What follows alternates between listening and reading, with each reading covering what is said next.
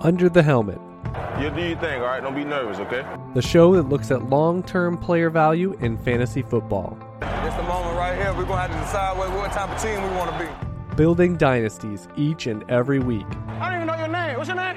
Chad Parsons, Telling you, man, you leading the league in hydration. I got a Dynasty team reaping rewards for the next decade. Find written and premium audio content at uthdynasty.com. Playing it safe in Dynasty means you're going to lose. Stop talking about it, man. Let's get this going right now.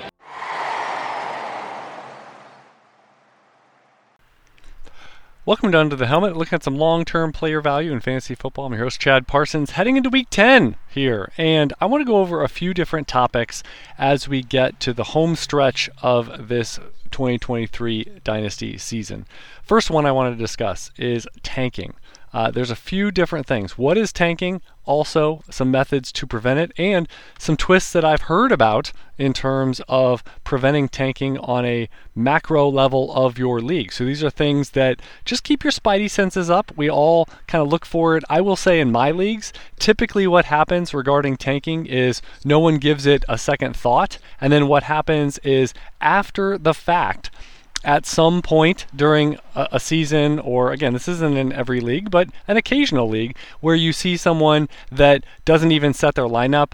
They've got they got players on bye, they've got injured players, they've got glaring players that might have been on the bench because of a bye week a week or two ago, and they're still on the bench, and yet they are an auto start player, a can't cut player on the platform, or something of that ilk. And so it usually comes up with someone noticing that someone else in the league was playing against somebody, and guess what? You're probably in the playoff push against that team, that they have a soft matchup. They have a cupcake matchup. They have a walkover matchup, and then it ends up coming about of, oh, where's Jim? And then you end up getting in a conversation of, I haven't been able to get in touch with them. Well, we can't really change the previous results. All that of it's in retrospect and it's in the rear view mirror, and you can't really do anything about it. I will say this, that first of all, and these are two connected things, I think it is ridiculous that in the typical league that isn't hosted on a mega platform, a hosting platform of arranging and getting together and commissioning and running dynasty leagues, I think it is a pretty big sham that commissioners are not given at least some semblance of thank you for your work, thank you for your efforts. And I will say I've noticed, and myself included, that there's only so much and so much time that one is going to allocate towards running the league if it is like, well, it's costing me hours every year, especially if you fill vacancies, you set up the rookie draft, you manage the rookie draft. If it's Devy, you got to go in there, swap out the players, run the dispersal draft if need be. And then apparently every single week of the season, you're supposed to be looking out for suboptimal lineups. I will say this, that even kicking back, and this is not a for-profit, this is not someone's going to get rich off of doing this venue. But what I'm saying is you don't know what a bad commissioner or having one that really doesn't check in at all is like until you have one.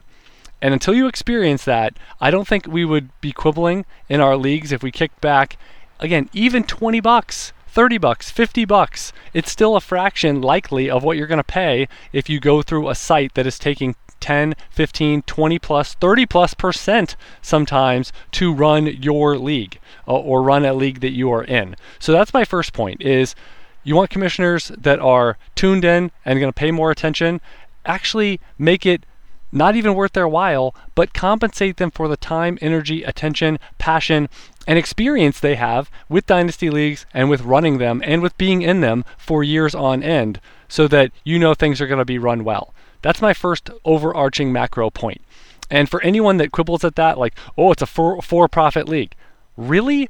Again, I'm not talking about big money. It doesn't have to be 10% of a $3,000 pot, hundreds of dollars per year that you pay your friend Joe for running your league.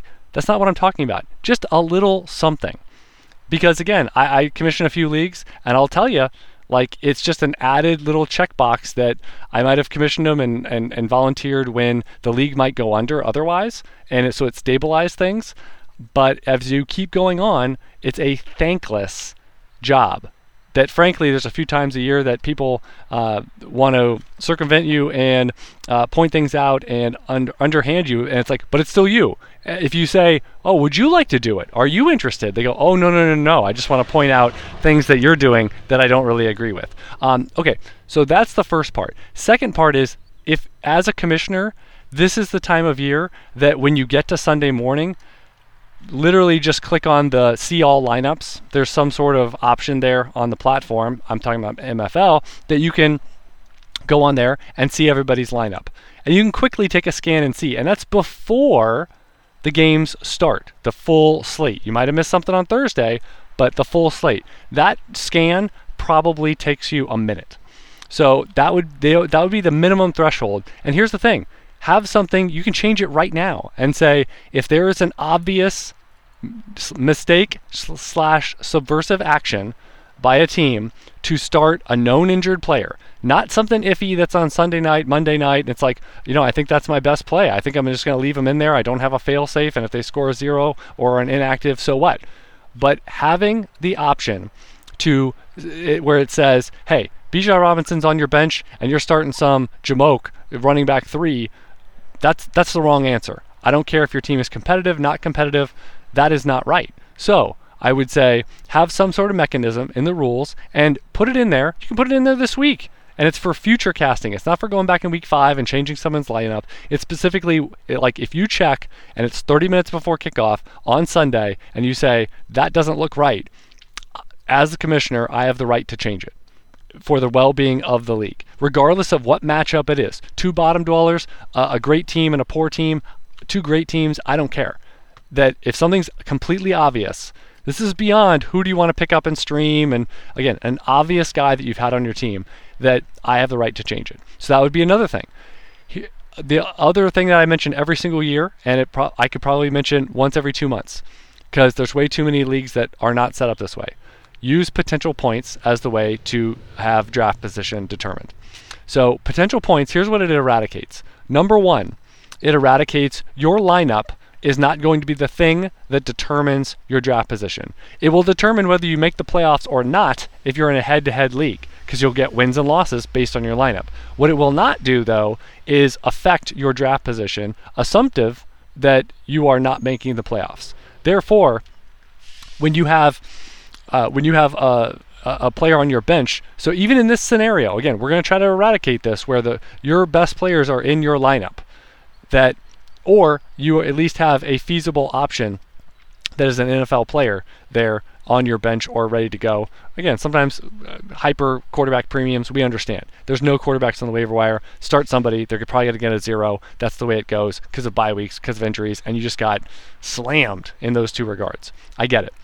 But again, the potential points makes it so that your optimal, it's a best ball centric lineup or calculation.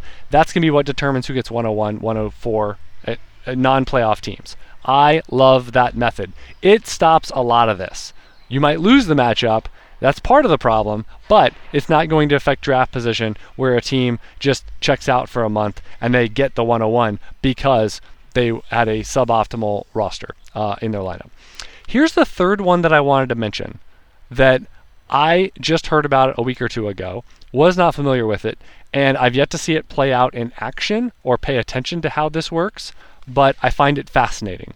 Where one twist, this is a 1A, 1B. FFPC has a method where you basically play a backdraw or consolation toilet bowl tournament, and you have to actually win that to get the 101. So, if you're the worst team or the 2 worst teams in the regular season, you get buys, so you advance through the first round, and then you have to win 2 games to get the 101. And there's a whole bracket style that you can look through and be like, okay, now we're playing for 103, or this is playing for 101, or you can see exactly every single week what you're playing for. I understand the logic of that. It keeps everyone engaged for a lot longer into the season and into the postseason. However, you are typically giving the 101 to not the teams that need it the most. So I think the premise of rookie draft order is to try to even the playing field so that you have a 101 or 104 asset that is more valuable than that of 106 or 112, so that the teams that actually are worse get better, or have the potential and have the pathway to get better. That's the premise of rookie drafting, the NFL draft, the NBA draft, all these things. That to some degree you're taking that away by saying you need to actually win games late in the season. Now it keeps everyone dialed in, and you're not going to get this shenanigans, because pretty much if you go into that and you're like, I mean, you still got to win 2 games. So I think the best you can have is it 104, 105, something like that. If you're the worst team in the regular season and you're just non-competitive in that consolation bracket, you're not going to even sniff 101. So again, there's pros and cons to that. I'm not the biggest fan of that actual setup. I like potential points, but here is the adaptation to potential points that I recently came across. So you use potential points. And let's say, at the end of, just to use round numbers, let's say the average team scores, 80 points a week. I don't know. I wanted to make the numbers easy. And let's say you have 1,000 potential points as you finish the regular season. You have another team that has 1,050 potential points. The third lowest team has 1,100. And now you finish the regular season. What happens is you play the next 3 weeks. And I think it's not really a head-to-head or anything. It's just you're scoring points. That your potential points in weeks 15, 16, and 17 in the playoffs, while the other half of the league is going through the playoff bracket, the non-playoff teams, you actually subtract the potential points you score in those weeks from your regular season tally. So if the bottom team ends up scoring 100 and the second team scores 110, that you would subtract the 110 and subtract the 100 from the 1,000, from the 1,050. So it's a way that the last 3 weeks you're playing, quote unquote, for draft position, but it still is weighted heavily towards the potential points of 14 weeks. It's just the 3 weeks still matter. And if it's tight enough, then it could really shift things, 101 to 102 or 3, 103 to 106, and so it really depends. If there's a team worse than everybody, it's probably not going to matter, but it's sort of like that environment where you do all play, or you do a home field advantage for the better teams in the fantasy playoffs, and you say, it's not going to tilt a lot of matchups, but you deserve something. I'm a big proponent of home field advantage in the fantasy playoffs, the Dynasty playoffs, where you get the benefit. Hey, I was better by 12 points per game in the regular season. I get that in the postseason. That's what I get in addition. That's the home field advantage for being the better team. I don't think it should be static. I think if you have 2 matchups that are close, 2 teams that are close, there shouldn't be much of a difference, and it's going to shift almost none of the matchups. But I do believe if you have a heavy favorite versus an underdog, and they were 30 points per week different in the regular season, I believe that should benefit you. Because frankly, you play in the NFL to get home field advantage. It does matter. The better teams are at home, and guess what? The home team wins in the playoffs more than they lose. So I think you should be able to get some sort of advantage. Now, I like this blended method where you subtract those points. So that, again, non-playoff only, and you're playing for something. So if you are the type that you need everybody playing for something, instead of a toilet bowl, or, again, you could still do that, where I think that keeps non-playoff teams engaged as well. Maybe you freeze it and you say it doesn't affect draft position, but we're playing for 113 or 213, whatever you want the stakes to be. I think that's a good idea. I have that in a number of my leagues, but I think one of the other key factors here is blending it, having the basis of potential points, and then if you want to be playing the last 2-3 weeks of the season and saying that subtracts, I think that's a really great hybrid scenario. If you want to have everyone playing for longer in the season, you want to have some sort of stakes, and you want the teams that are down at the bottom to say, hey, I'm still trying to win. I'm still trying to stream defenses. I'm still trying to fill that tight end spot that's been a black hole for me. And instead of in week 13 or 14 getting somebody that's basically a 0 or a low number this season, for someone for the future. Instead of that, it may shift decisions a little bit more to saying, I need a streamable option. I need to score a few more points, because that positive is actually a negative towards my potential point tally, and it will help my draft position this season. So food for thought there on paying commissioners. Again, it's almost like a tip at the end of the year. And I think commissioners in general would pay a little closer attention to tanking and these elements. Number 2, write rules in right away. This can be something that you can put in right now. Hey, commissioner is going to check on Sunday morning, and anything that is egregiously out of line, they're going to be changed. It's going to be changed live time. We're not going to go back in time on Monday or Tuesday when people see, oh, Joe scored 12 points. I wonder why that is. Well, he started half of his team that's on bye. And instead of seeing that after the fact, see it before the fact. See that it's occurring and switch that lineup and have the flexibility and empower the commissioner to do that on Sunday. And then also talking about different methods, potential points instead of just total points. And then also, if you're interested in a future year, in a future league, the hybrid approach of everybody playing for something all the way until the final week. Next, I want to go over 3 running back situations that are not expensive and yet I think can change your season down the stretch. We're always looking for that Damian Williams type, the Tim Hightower type that can come from the relative ether, not super expensive, might have been on the waiver wire a few weeks before they made an impact, and they can make a difference down the stretch. First one I wanted to go over is Travion Williams in Cincinnati. Largely already rostered, could still be poking around in some of your shallower formats, but an underrated transaction was Chase Brown going to IR. And that meant that Travion Williams was pretty much going to be unchallenged for the number 2 spot behind Joe Mixon. Joe Mixon is seeing a workhorse role. This past week, for example, 61% route percentage, 82% rushing share.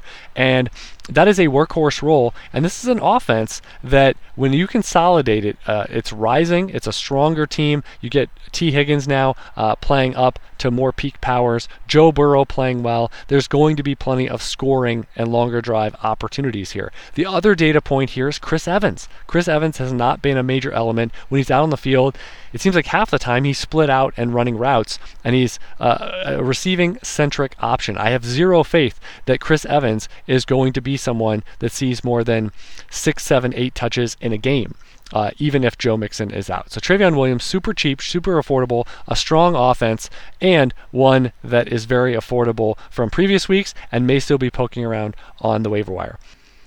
Number 2 is the Philadelphia Eagles. You want to talk about strong drives and perpetuating drives, touchdown opportunities, basically playing 1st and 9, 1st and 8 with their regularity of going forward on 4th downs, 1 to 2 yard plays being the norm when they use the quarterback sneak. That the Philadelphia Eagles, we've had DeAndre Swift. This is a glorious run of durability and health for him in the NFL.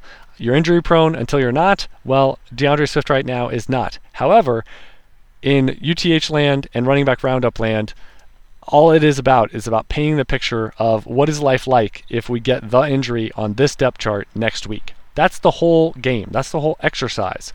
And that's the whole way to create variance on your dynasty bench. Well, if DeAndre Swift is out, I have a hard time thinking that Kenneth Gainwell is going to be the go-to plan for weeks on end.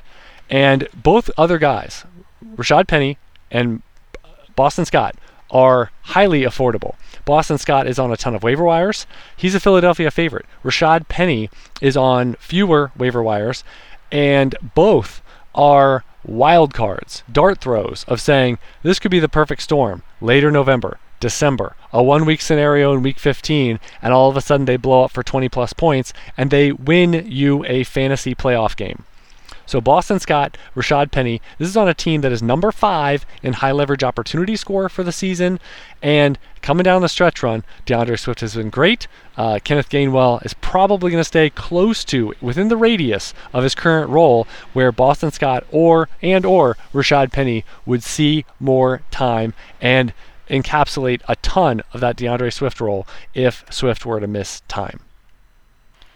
Finally, number 3, and I want to highlight a 3A and a 3B. These are two notable names when you think back to the rookie drafting time when they were coming out of college. However, they have mired all the way to seeing them dropped in some dynasty formats. Both of them I have picked up 2 or 3 shares each since the regular season has started, and more than half of those have come in the last 2 or 3 weeks. So I wanted to highlight Clyde Edwards-Helaire. He was out this past week, but he will be back. And also, this is a critical week to check to see if he's dropped by one of your league mates, because week 10 is the Kansas City bye. Isaiah Pacheco is the clear starter, but this is similar to what I just outlined with the Philadelphia Eagles, which is Jerick McKinnon, technically the running back 2 by snaps and routes and everything on a week-to-week basis behind Isaiah Pacheco. I think Jerick McKinnon is not going to elevate much in terms of his role. It would be Clyde Edwards-Helaire that elevates to some ratio, some proportion of the Isaiah Pacheco role as the starter, and McKinnon might see a little bit of an uptick, a marginal uptick, but not a graphic uptick in that receiving-centric number 2 role. Side note, I also see Jerick McKinnon rostered in way too many dynasty leagues, especially the shallower ones, as if everyone's waiting for the exact reiteration of the 2022 rise late in the season, that's going to happen again for McKinnon. Color me skeptical there, side note.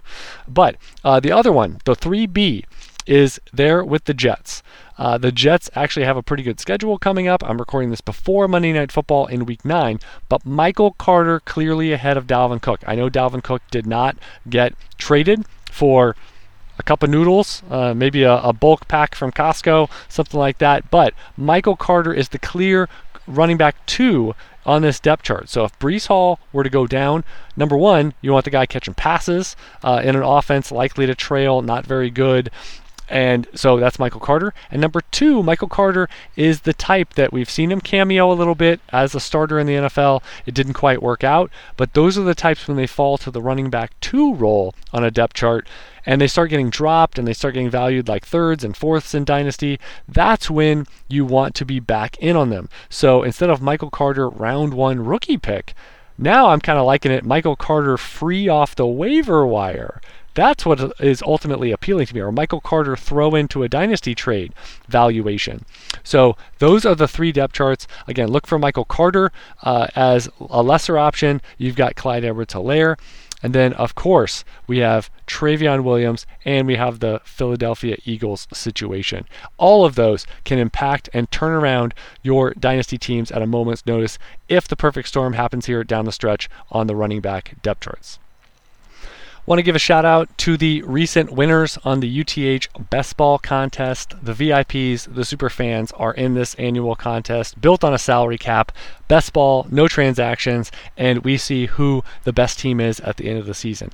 Week 8, shout out to Chris. Perfect storm week for Chris taking down the contest. And in fact, Chris is the top team entering week 9 here in the contest yet to finalize. So he rises all the way up to the number 1 spot. Congratulations, Chris, taking down the contest. I was in the top 10 that past week, and Katie Flower, number 2, she is surging, she is rising, she's taking down the contest more than anyone else. So Chris, you better watch out for Katie, is all I better say coming out here in the stretch run of the season.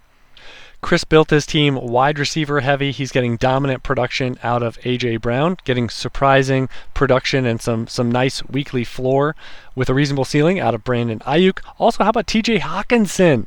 Getting T.J. Hawkinson has been a boon in this format with super tight end premium and the start 2.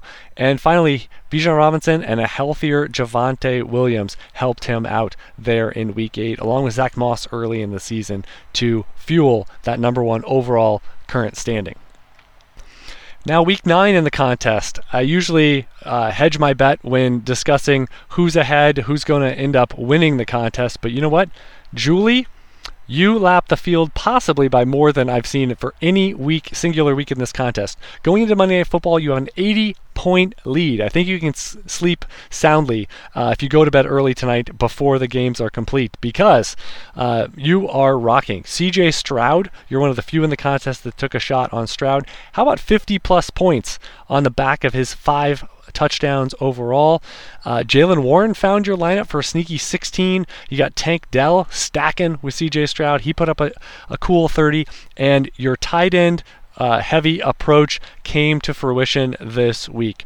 Jake Ferguson, Dalton Kincaid, Cade Otton, and Dalton Schultz all put up 28 plus points in this format. That was about half of your scoring for the week comes out of a 5-some at tight end. Even Noah Gray found your lineup. You had the absolute perfect storm, even with Dawson Knox injured, even with Gerald Everett yet to play on Monday Night Football, even with a host of wide receivers like Puka Nacua and Rashid Shaheed that didn't provide much of anything, couldn't find the end zone, couldn't find volume this week. You took down the contest easily. So congratulations, Julie, for this week being the best of the best here in the UTH VIP and Superfan Best Ball contest powered by My Fantasy League. One last thought for this week that I'll leave you with is waiver wire is all over the place. Putting together the article for uthdynasty.com and a comprehensive show over at patreon.com/UTH. The biggest theme I saw was this is going to be a week very centric to your league. You may have some players going on bye. You may have some uncertain injury situations at, say, tight end or wide receiver, and that may impact it. I listed a bunch of wide receivers and a few tight ends that are going to be ones that are viable. However, at running back, it's not the biggest week. There's maybe a couple cleanup items.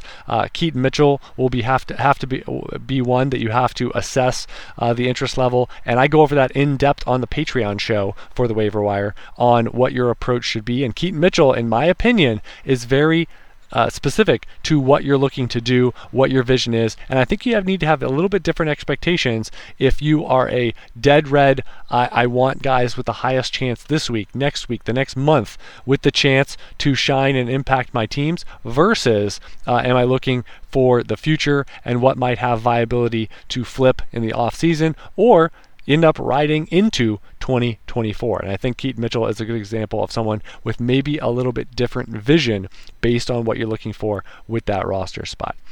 Also, already recorded running back roundup for the week. You saw a little bit of my points at the running back position, going over utilization, looking at upside, looking at situations, looking at high leverage opportunity score for those teams, strength of schedule. You get all of that for all 32 depth charts as we go through here on a weekly basis to optimize your bench. That show, in addition to film notes, so you get running back roundup, you get UTH film notes, which was about 75-80 minutes this week, and you get everything you need from distilling every play of every game on Sunday into that show that comes out overnight. So it's ready right in your inbox for your podcasting device and app of choice. You get that, plus on Mondays you get running back roundup, and you get a variety of other shows, trade shows, profile shows, and you get updated rankings. You also get the running back and quarterback injury away matrices on the site. So you can always look at that updated throughout the week for a lot of information, notes as well that will help your dynasty bench. That's going to do it this week. Reminder about uthdynasty.com and patreon.com/UTH. You can find all the content I produce, premium podcast-wise, written-wise, on a weekly basis. Thank you so much for listening.